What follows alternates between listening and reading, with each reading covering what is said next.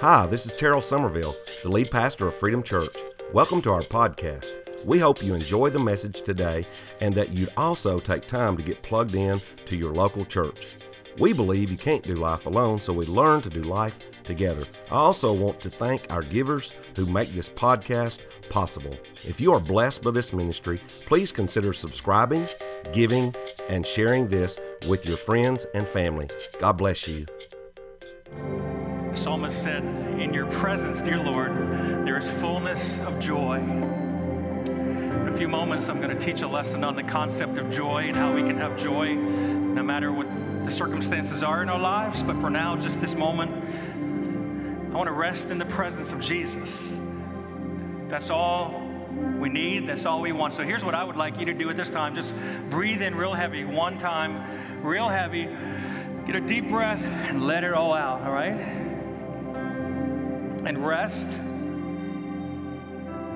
Leave as best you can all the distractions that tried to follow you and chase you in here today. And we all have those, responsibilities, obligations, sometimes distractions.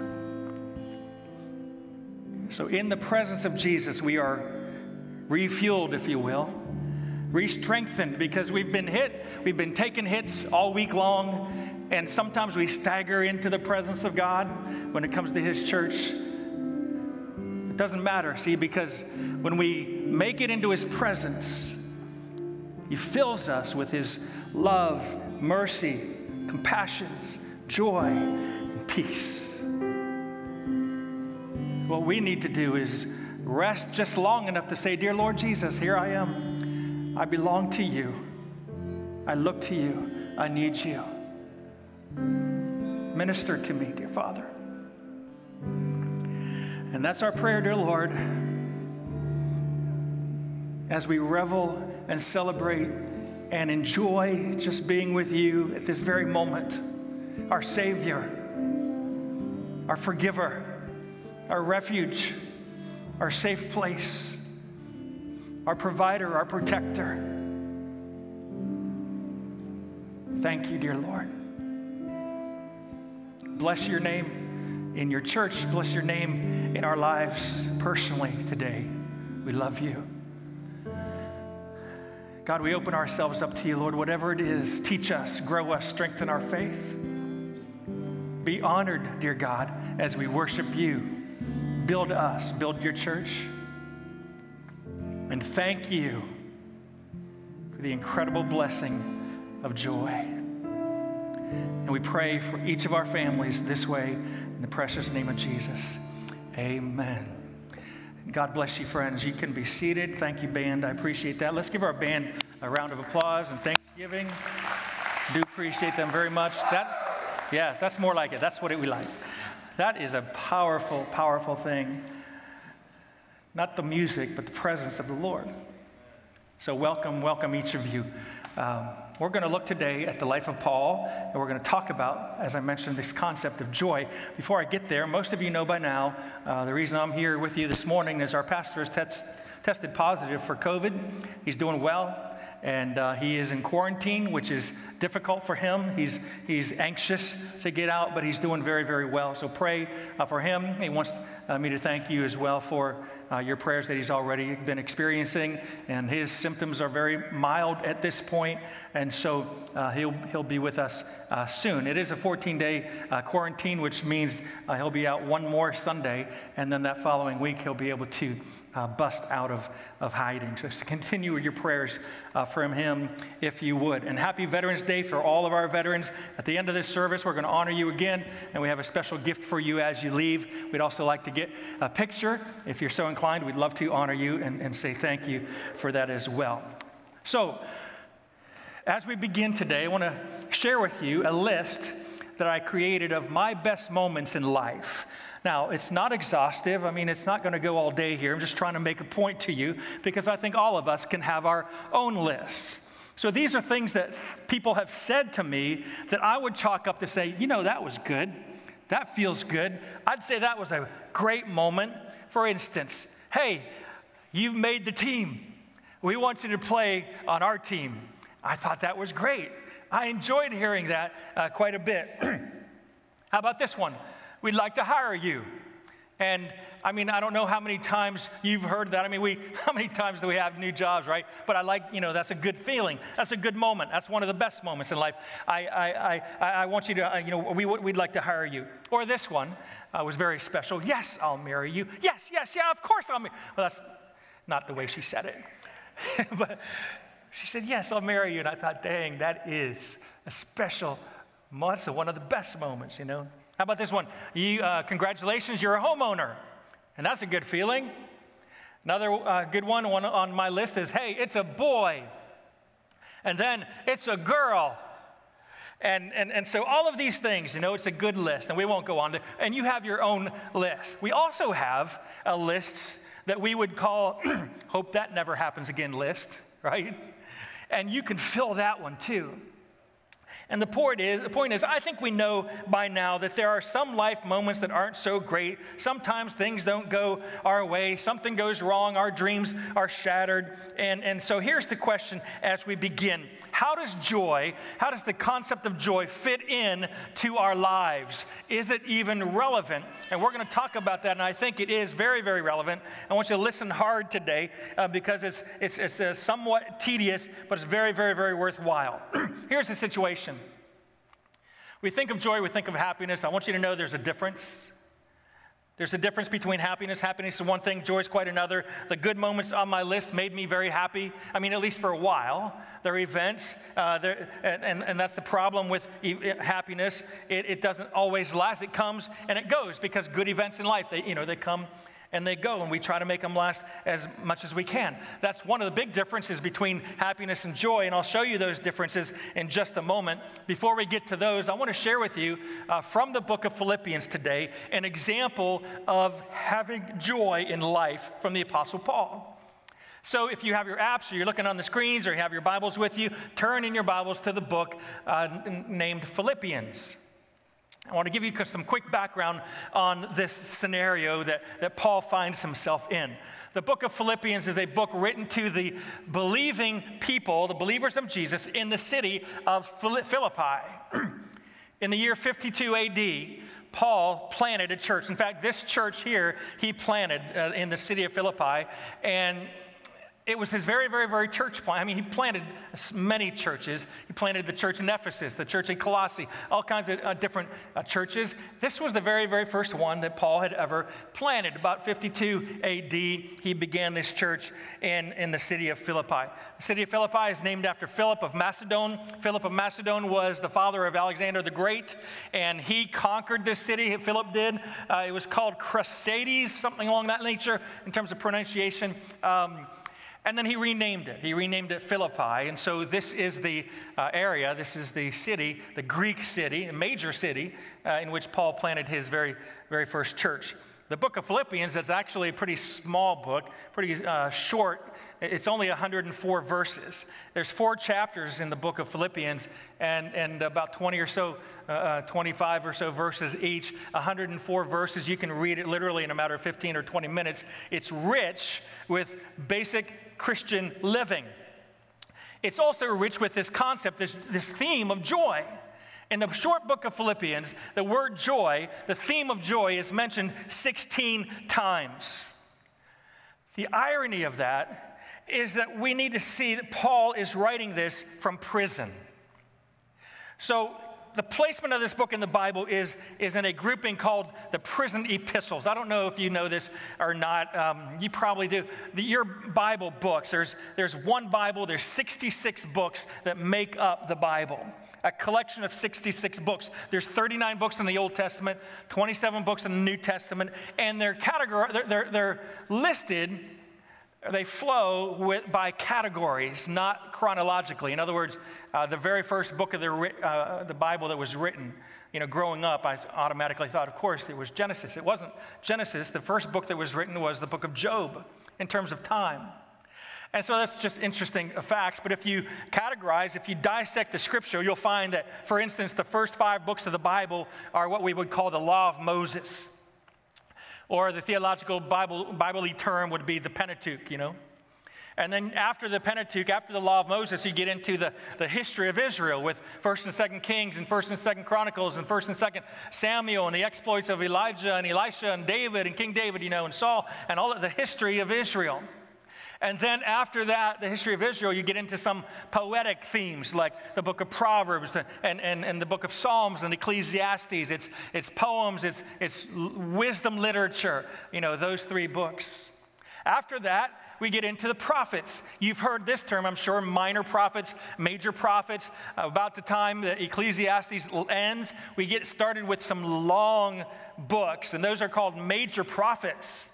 The reason they're major prophets, by the way, is because they're long, not because they're more important than the minor ones. They're just long. And then you have the minor prophets that are short books, Micah, Zephaniah, Nahum, and Habakkuk, and Malachi. These are short books. They're very strong in message, but they're a little shorter, so they're called minor. Then quickly, you get into the New Testament, first 4 books of the Bible, you probably know, Gospels. Matthew, Mark, Luke, and John, the Gospels, then the history of the early church, the book of Acts, and then with the book of Romans begins what we would call the letters to the church, the letters of Paul. There are some general letters that Paul wrote. The book of Philippians would be one that we would term prison epistles. That is to say that Paul wrote this while he was in prison. You can also say that of Ephesians and Philemon and books like that. They're prison epistles. Later on, just quick church history that I enjoy. I don't know if you're getting this or not. Later on, Paul pens the first and second book of Thessalonians, and then Titus, and then 1st, 2nd Timothy. These are what we would call pastoral epistles.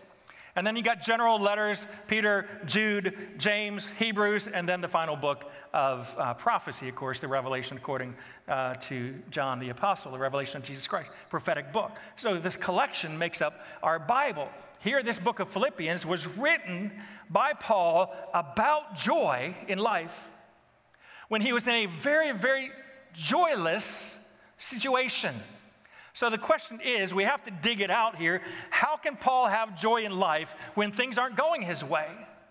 And so we're going to talk a little bit about that today. We're going to start in chapter 1. We're going to try to get all the way through this chapter. So we're going to talk about Paul. By the way, the prison system that Paul was in was quite different than one you would understand today.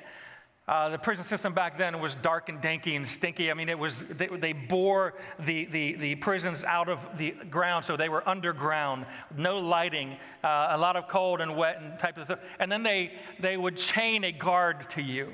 How'd you like that job? What do you do for a living? Well, I go to jail every day. I'm just in jail. I'm kind of like an inmate every day because I had to guard this guy. They chained me to him. And that's what happens. Paul was in this dark, dank, wet, stanky prison, chained to a guard 24 hours a day, 7 days a week. And so from that situation, from that experience, comes the book of Philippians. Verse number 3 of chapter 1 in Philippians, the Bible says this: "Every time I think of you, I give thanks to my God." We're just going to stop real quick, just make a couple observations there. I can tell you this, friends. If I were in prison, and this was me, I wouldn't say things like that. If I was writing you a letter, I would say things like, "Hey, every time I think of you, I wonder, where are you at? And why have you not come to rescue me," right? Bail me out or something. But Paul, he said, "No, I'm just thinking about you here. I was thinking about you in good things. I mean, I give thanks to my God every time I think about you." It's a little crazy, but Paul has a totally different attitude, and it's something that he's going to teach us in this book. How that believers in Jesus can have joy even on the bad days. And there will be bad days. I mean, we know this. We all understand that. I mean, it's pretty safe to say that Paul would not put this experience on his good moments in life list. And yet his attitude, it's not woe is me. It's not I feel sorry for myself. It's not poor old me. It's not I didn't deserve this. He has and he surprises us with his attitude right off the bat. Chapter 1, verse 3, I give thanks. I literally am in an attitude of thanksgiving over you. Yeah, I'm in jail. I'm dark and dungy. It's crazy down here. So we all have these seasons of life. We all have these times when life doesn't go the way we want them to go, and our dreams are shattered, and we complain, and we blame, and we make excuses. We defend ourselves. And so what we're going to learn from this example It doesn't have to be that way, We can have joy and we can be joyful even in the bad days, even in the bad times, even in the bad seasons of our lives. And so I encourage you and I challenge you, give yourselves to the Lord today and say, Lord, teach me, grow me, help me. In fact, a real sign of spiritual maturity, I would say, is found in how we respond to what life brings our way. Verse number 4, whenever I pray, Paul says, I make my request for all of you with joy, for you have been my partners in spreading the good news about Christ from the time you heard it until now, and I am certain that God, who began this good work in you, and he did, man, that was good times we had together. Back in the day when we were rallying and gathering and sharing the gospel, and you were responding in faith, and many of you came to faith, and you began this relationship with God, and you were forgiven, and you were excited about this relationship. And he's saying, like from the very first time, God has started this work in you. And let me tell you, friends, he says, He will continue his work until it's finally finished. On the day when Jesus Christ returns, God is doing a work, and he's not giving up. He's not stopping. He's forming his image within you. He's forming his purposes within us and within his church. So what we find here is Paul as a cheerleader. Paul is cheerleading this church. It's not hype. It's just truth. And he is suggesting that every dream and all those dreams for reaching people and serving those with need and what we started 10 years ago, as I stated, is going to happen. It's going to happen in Jesus' name. And so just seems funny, because at this point, Paul's own dreams aren't working out. I would tell you that Paul's dream was to go to Rome. He mentions it several times, even in the book of Acts. And as he's going along and serving Christ in all these cities and missionary journeys and all these crazy experiences he's had, he reiterates and comments how, man, I'm looking forward to Rome. Yeah, I'd like to go to Rome. Man, when I get to Rome. And his thinking was, this dream was about sharing the good news of Jesus with the Roman people.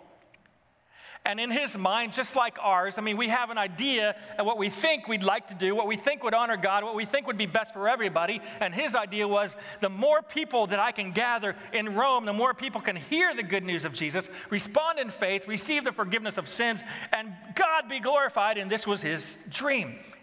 And he's saying to the Philippian people, I thank my God for you. I thank my God. God's done a great work, and he's still going to finish it. And you can just keep a hold of that dream, even when his own dreams were messed up and not coming true at all. So instead of preaching to the masses, he's just sitting in prison. And he's writing these things. Every time I think of you, I think of this, give thanks. And this is a guy who, instead of preaching on stage, now he's writing and reminiscing. How does he do this? Well, the question for us today is, how does Paul maintain such joy and positivity in the midst of less than desirable circumstances? And as we go through this, we're going to find out Paul had something better than happiness. Paul had joy. Paul had joy. Most of us, we pursue happiness. The American dream, right? Baseball, hot dogs, apple pie, Chevrolet. That was. Those are the things that, what do they say? They go together in the great old USA, right? That was our dream growing up, and that was something that we clung to. But most times, life doesn't work out that way, and doesn't have to ruin our lives. It doesn't have to ruin us when things don't work out. We can still have something that goes beyond happiness. And Paul suggests, hey, that's joy. And a much stronger and much more rewarding and gratifying and fulfilling character trait is joy, as opposed to happiness. And so, before we get too far in the text, let me point out to you some differences between happiness and joy. I think it'll help us understand where Paul's coming from. First of all, and again, it's in your notes, happiness is external. That is to say, you're happy when things are great on the outside. Like the sun is shining, it's a good day. When it's raining and wet and crazy, damp outside, that's not a good day. And so we're not happy. When our favorite football team wins, we're happy. When they lose, hide the kids, right? There's a lot of examples that we can do. It has to do with your health. I'm feeling good today. I'm having a good day. It's a happy day. When I have pain, it's not a happy day. It's a bad day. And we go back and forth with all these areas of our life. Happiness is external. Whereas, or on the other hand, joy inside. It's an internal thing. It's from the inside out. This means that joy is not based on conditions or circumstances around us. That's not where joy is coming from. Joy is a choice purposely made, all right? Joy is an attitude of the heart, attitude of the spirit, present inside all of us as an untapped reservoir of potential, I'd suggest. This means that we can have joy even in our worst days. It's not about our circumstances. It's not about how we feel. It's not either about living in denial or ignoring our pain and sorrow. That's not what it's about. Joy is much deeper, richer, more stable. It's internal, friends. Joy is internal even on the worst days. It's possible, in other words, to feel joyful in difficult times. Joy doesn't need a smile to exist, although everything goes better with a smile. Is that not correct? Is that not correct? Can I help? Can you smile? There you go. There you go. Some of you I just depend on, right? That's great. You look good. You look good. So joy doesn't depend on whether we smile or not, but it helps. It's good. Happiness is not present in darkness. Happiness is not present in difficulty. Joy can share its space with other emotions, sadness, shame, anger. Happiness can't do that. Joy never leaves. Joy undergirds our spirit. Joy brings peace and contentment, and this is what we see in the Apostle Paul. It's just fascinating. And it's what we can experience as well. Now, I want to share with you and suggest to you that if anybody could say what's being said here, Paul can. I mean, Paul's experiences were powerfully hard. In fact, if you were to go later on today to 1 Corinthians chapter 11, you'll see a list of all the things that Paul had to endure in his life. For instance, on 5 different occasions, because of his witness for Christ, he was beaten. He was flogged, is what they would call it. And flogging in those days was very, very well organized. It was a strategic form of torture that they took, whether it was Jewish or Roman, that people took very seriously. And so they would take rods and they'd physically beat him to a pulp. And he endured that, the scripture says, at least on 5 different occasions. It's, again, craziness. I mean, thinking to myself, how does he do that? You know, it's like when he goes, okay, this happened before, here we go again, the second time. And by the 4th time, you're like, just, all right, I know this, I know the drill. You know, he took off his shirt for them and go ahead and beat me. You know, I've been done this before. Usually he didn't survive that. Paul says it happened 5 times, and he, in fact, survived. Other time, he was shipwrecked. He said he was shipwrecked, and what happened there was for about 36 to 48 hours, he was floating out to sea. That's not fun. Makes his way to an island, dry ground, with some people around there. They build a fire. This is good. A snake suddenly comes out of nowhere, out of the fire, and bites Paul. This is bad. It's not getting any better for Paul. These are the things that 1 Corinthians chapter 11 lists. It talk about a terrible, horrible, no good, very bad day, right? He's like Alexander now, and this is Paul. So the point is this. Joy is not based on conditions. It's not based on circumstances that go on around you. Paul teaches that we can have joy in our worst days, and if anyone could say it, it was Paul. So verse 16 through 18, this is 2 Corinthians chapter 4. Listen to his perspective. Talking about what he's been through. He says, that's why we never give up. Though our bodies, external, are dying, he says, our spirits, internally, are being renewed every day. He goes on, for present troubles are small and won't last long. Really, Paul? It doesn't seem like your troubles are very small, and they actually seem like they're lasting a long time here. But in his perspective, I belong to Jesus. My life is in Christ. My identity is in Christ. My welfare, it's on him. And so, of course, when you have your eyes on Jesus, it seems like such a short time. That's what he's saying. He says, we don't look at the troubles we can see now. Rather, here's what we do. We fix our gaze on the things that cannot be seen. For the things we see now will soon be gone. The things we cannot see will last forever. Notice how that you and I, we can have an outside dynamic that's different from our inside dynamic, and we can have an inside dynamic that's different from our outside dynamic, and they're different. In fact, if they were the same, we'd be in trouble. And so the point is, happiness is external, joy is internal. Here's another difference. Happiness is based on circumstances. In other words, you are totally at the mercy of whatever happens. However, joy offers something else. Joy is based on Christ. Joy is based on your relationship with Jesus, and what he will do is two things. Number one, he'll supernaturally change you from the inside out. Number two, he'll teach you how to live, and that, friends, is where I want to be here for just a moment. This entire writing, this short little book, 4 chapters of Philippians, written by Paul is for the purpose of growing us spiritually, growing us into maturity. He wants our faith to be strong. He wants our faith to progress. We're going to read about that here. Philippians chapter 4, verse 11, by the way, not that I was ever in need. Paul's just sharing his testimony. I have learned how to be content with whatever I have.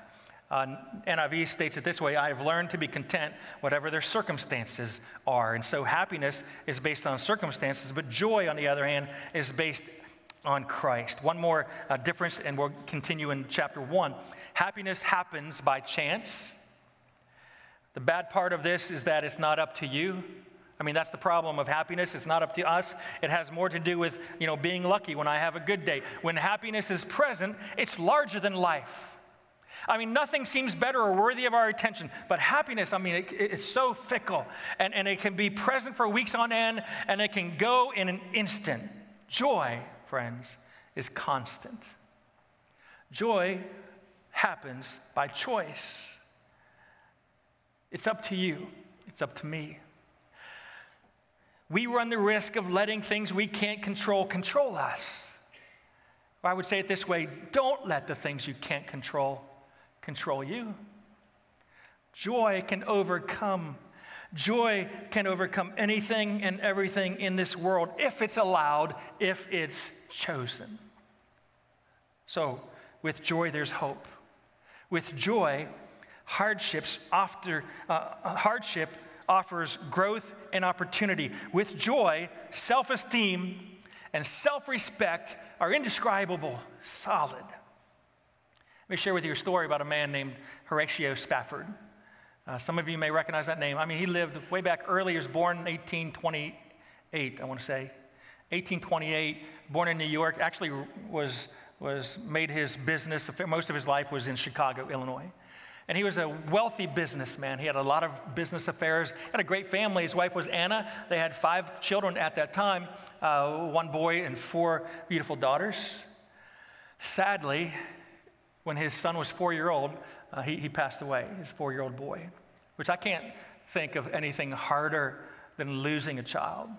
It's just very, very, very hard, and it's something they experienced and they had to deal with, but they continued. In the same year, he lost almost all of his business dealings in what you may remember as the Great Chicago Fire.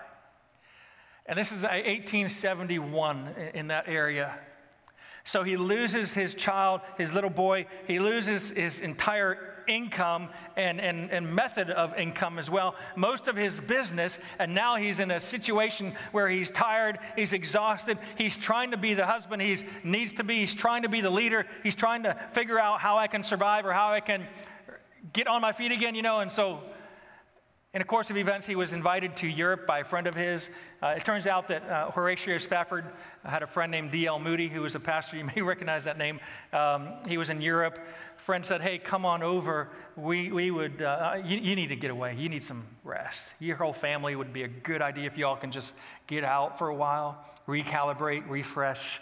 And so he said, yeah, good idea. That's what we'll do. So they prepared to do that. Just about the time he's ready to go on this trip, a business situation comes up. It's a problem. He needs to solve it. He needs to stay back. So he says, hey, Anna and the 4 girls, y'all going ahead. I will be there. Just give me a couple days. I'll solve this and I'll get there. And that's what happened. The family grabs a ship, a little Scottish steamboat ship, and they're on their way over across the Atlantic to Europe. And Horatio stays, and then he deals with his business, proceeds. Unfortunately, a couple days in to the trip on the steamboat, there was another large vessel ship that collides with their boat. There was 300 and plus people on board of this Scottish steamboat. 226 of them lost their lives, including these 4 daughters, Horatio and Anna, their daughters. Anna actually survived. In fact, Anna makes it to land. She telegrams, her husband, "I'm saved alone." I was part of her message. What should I do? And so Horatio jumps the next ship. He runs over across the Atlantic to be with his wife to mourn. On his way over there, the captain of the ship calls for Horatio, and he says, "Listen, about an hour from now, we're going to be, just directly over where the accident happened. If you would like, I'll stop the boat so you can pay respects and think and reflect and pray." Horatio thought it was a good idea, and that's what they did. It was heart-wrenching, painful, thinking about his precious babies. So it was at that time, the story says, that either there or back in his cabin, he goes and he writes. He penned some words, he wrote them on a piece of paper, and here's what he wrote. "When peace like a river attendeth my way," which is good, by the way. We like when peace like a river attends our way. That's the good days. And then he said, "When sorrow like sea billows roll," those are bad days. He says, "Whatever my lot, thou hast taught me to say." What did he say? It is well with my soul." Listen to what he is saying. He is saying this: it is well, friends, not with my circumstances. It is well with my soul. I'm making a choice that even though everything on the outside is tearing me apart, even though everything on the outside is not what I like and want it to be, I know there's something to be found in you, Lord. I know there's something to be found on you on the inside. Listen, 150 years later or so, 150 years later, about every believer in Jesus has been encouraged and ministered to through those words, through that music and the song. Because one man made a choice to be joyful in the midst of his pain. I'm just saying, joy is a choice. And the Bible gives you that choice today.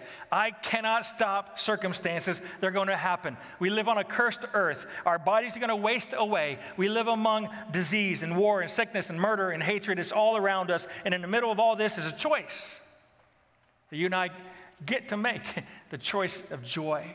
In fact, let me just show you this verse in the law of Moses, Deuteronomy chapter 30, verse 19. Today, this is God speaking. "Today I've given you the choice between life and death, between blessing and cursing. Now I call on heaven and earth to witness the choice you make. Oh, that you would choose life," he says. Oh, that you would choose life. It's your choice. I'm giving you this choice. Oh, that you would choose life so that you and your descendants might live. Let's go into talk about joy no matter what the circumstances are. Philippians chapter 1 again. This time, verse number 9. What we're going to see here is a prayer that Paul, the apostle, is praying. He's praying it over the people in Philippi, the followers of Jesus there. It's a prayer that you and I can actually pray over one another as well. The prayer goes like this in verse number 9. "I pray that your love will overflow more and more and that you keep on growing in knowledge and understanding." Once again, the whole purpose of this 104-verse essay is to say, let's grow, strengthen, progress. Let's get better at this. When life throws us curveballs and when life doesn't, our dreams don't come true, let's grow, let's learn, let's understand. That's what Paul is saying. I want you, then verse 10, I want you to understand what really matters. Now in my study and my learning and thinking here, that phrase just stuck out to me, so I just left the rest of the passage there. I want you to understand what really matters. So he gives us three things I would suggest to you. And these are, again, you can watch in your notes or on the screen. Number one, stop asking why. Stop asking why. We're talking about the choice of joy. We're talking about things that come our way, that our dreams not working. Stop asking why. Now, here's my experience. I've asked why. I think we all have asked why. I've asked why over and over and over and over and over and over and over and over and over and over again. And guess what? Nothing. In most cases, we don't get an answer to our whys. The danger is that we can die in our whys. The danger is that we get stuck in our whys. Now here's what needs to happen. We have to get over the distraction of whatever it is that we want to know. We have to get over the distraction of what happened. And too many times we stop in the circumstance. We stop at the point of distraction. We get stuck in our situation and we don't know what to do. But the truth of God has never promised that this would be a place of perfection. The Lord Jesus never said, you're going to grow up in a perfect world. That's not promised us. God never promised smooth sailing. He did promise that we would experience difficult days. He did promise that. He did promise tough times. Jesus in John chapter 16, verse 33, he says, I've told you all this so that you may have peace in me. Here on earth, you will have many trials and sorrows. How many of you have that on your refrigerator? Look at me. This is my favorite verse. In this life, you'll have many troubles and sorrows. Not always a favorite. Jesus says, stay with me, keep heart, I've overcome the world. God doesn't promise us that everything will be good. He didn't promise us that we wouldn't have trouble. He promised that in our troubles, we could rise above.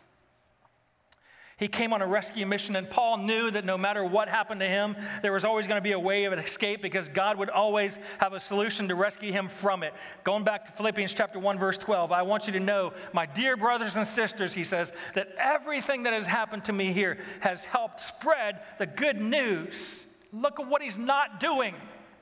He's not asking why. Instead, he's trusting God's plan. He doesn't always know God's plan or understand God's plan, but he does trust God's plan. He trusts that his loving Heavenly Father will take care of him. He will provide. He will protect. He will execute his office of great shepherd. So stop asking why. What do we do then? Number 2, start asking what. And the question is this, Lord, what is your purpose in this? I mean, what are you doing? What are you up to now? What are you trying to teach me? And it allows us to step into the waters of joy. The question here, what are you doing? It's going to help us discover these great things from God because we begin to realize that God is up to something very different from our plans. I mentioned to you earlier that Paul's dream was to go to Rome. And he wanted to do big things for God. I mean, it's great. His dream was great. His ideas, his thinking was good. God had a totally different plan. He went to Rome, all right. He went as a prisoner. Totally opposite of anything that Paul would ever dream of. And yet, Paul said, I want you to know, my dear brothers, the things that have happened to me here, man, I mean, the good news of Jesus has just exploded. It's just been able to spread even more and more. Everyone here, verse 13 of chapter 1, including the whole palace guard, knows that I'm in chains because of Christ. They know that. They know that my story is forgiveness through Jesus. They know that my story is Jesus has spoken peace into my life. And he's filled me with his love, his mercy, his grace, and yes, now his joy. And then verse 14, because of my imprisonment, most of the believers have gone really discouraged and they quit and they wouldn't pick up a Bible ever again. Is that what he says? No, look at this. Paul's hardships had an effect on people around him. Your response to the way life happens to you has an effect. Here's the effect. Most of the believers has gained confidence and boldly speak God's message without fear. They see what I'm going through. They see my perspective, how my life is in Christ. My strength is in the Lord, and I'm going to walk with him and keep my eyes on him no matter what. And this is a good thing. Good things can happen from bad things, and I'm choosing joy, and other people are blessed and strengthened because of that. So what's that? I mean, it's just a good attitude, right? It's a good attitude. Paul was good at finding the good, so maybe being in prison is not ideal, but there's something good in it. And in this, I'm going to find out what it is. That, friends, is what we call spiritual growth and maturity. That's how we grow. That's how we mature in our faith. And you know, we have the promises of God. Paul penned one, many of them, one of our favorites, right, is Romans 8, verse 28. We know that all things work together for the good to those who love God, to those who are the called according to his purpose. All things work together for good. Number 3, if we're not going to ask why, if we are going to ask what, the third challenge would be refocus on what really matters. Back in verse 10, that's what Paul said. Give attention to what really matters. Well, what really matters? Well, in light of eternity, there's only a few things that would matter.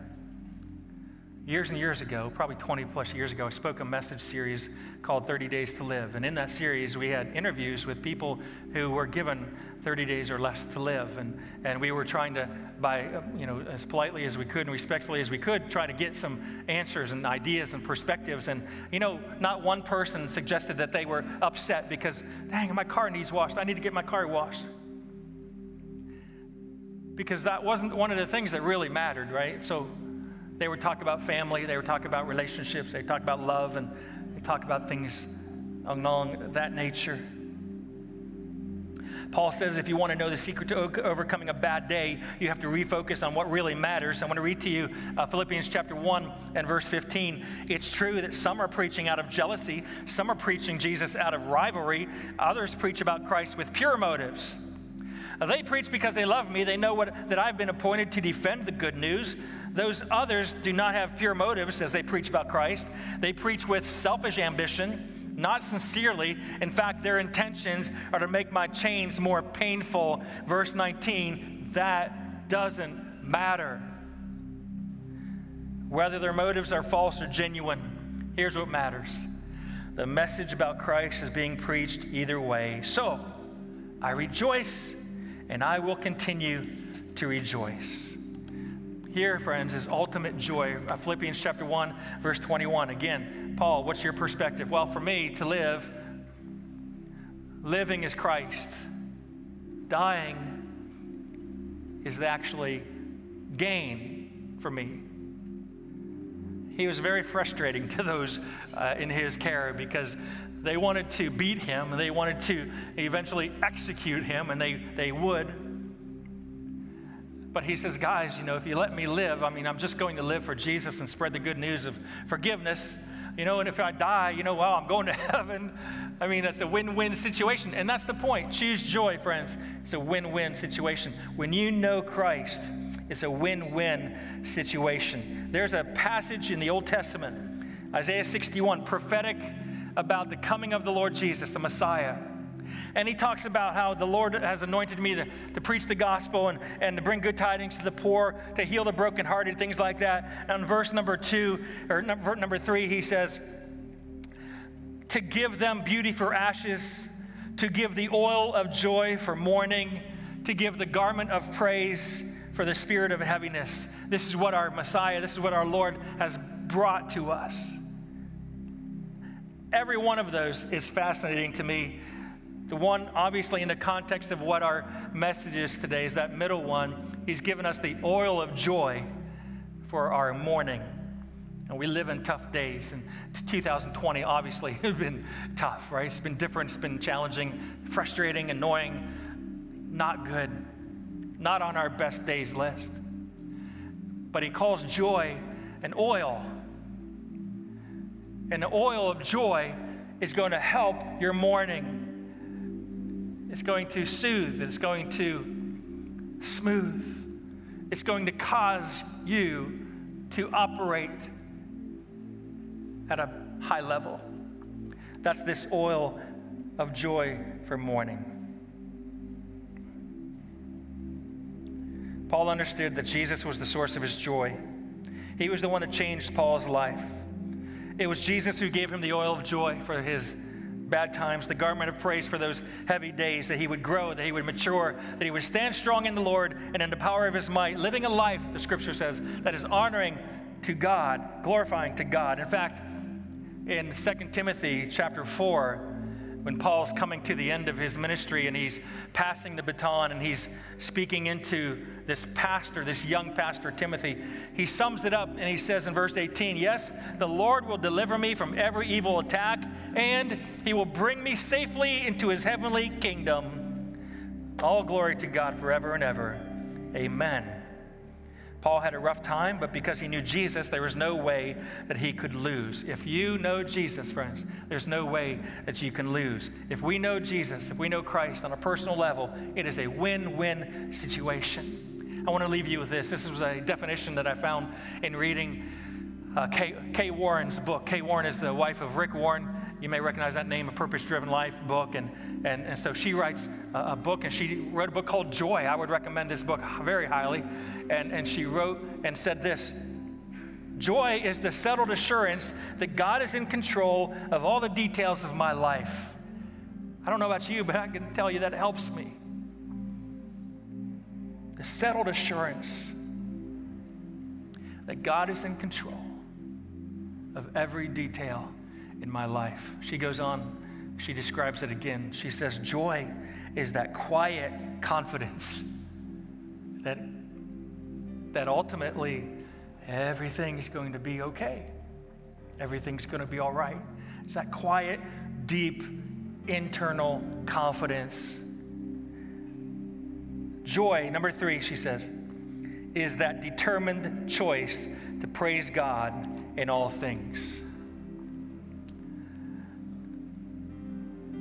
We're going to end our service here. I just want to say to you that the idea of praise, the exercise of giving honor and glory and praise to God, whether it be through music and song like we like to do, whether it is in prayer or serving others or just spending time alone with the Lord, this act of worship, an act of praise, it is a soothing balm. It is a medication that brings perspective, godly, biblical, Jesus-like perspective to our situations, which is why we can say, and why the psalmist said, in your presence, it's just fullness of joy.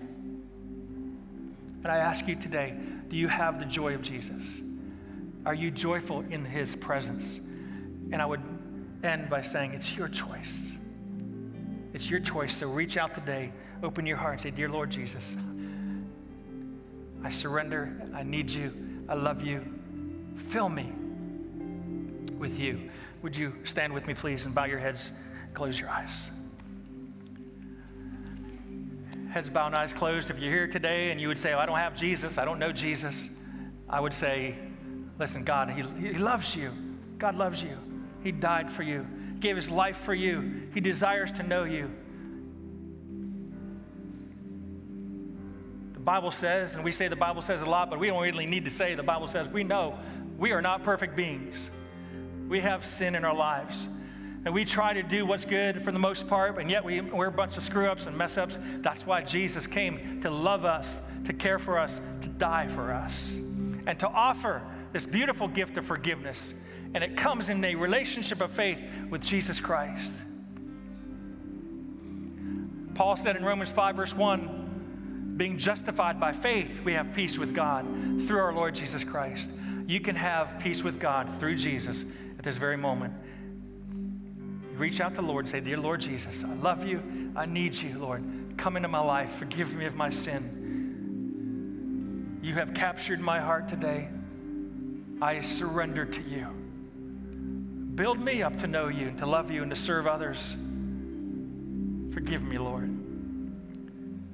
I mean, that's the kind of a prayer of salvation there as you turn your life over to Jesus. If you're here and you're a believer in Jesus and life's distractions, boy, we can go on and on about this topic because there's so many things in life that we would term as joy stealers or joy killers, And as for some of you, your joy has been stolen from you. And I would encourage you and challenge you to know that it's still available as you quietly bow in the presence of God. Lord, heal my hurt so that I could say, when peace like a river attends my way, or when storms like sea billows roll, whatever, dear God, it is well. And I live in glory to your name. Spend time with the Lord, even in the quietness of this moment. Father, we love you. We desire you.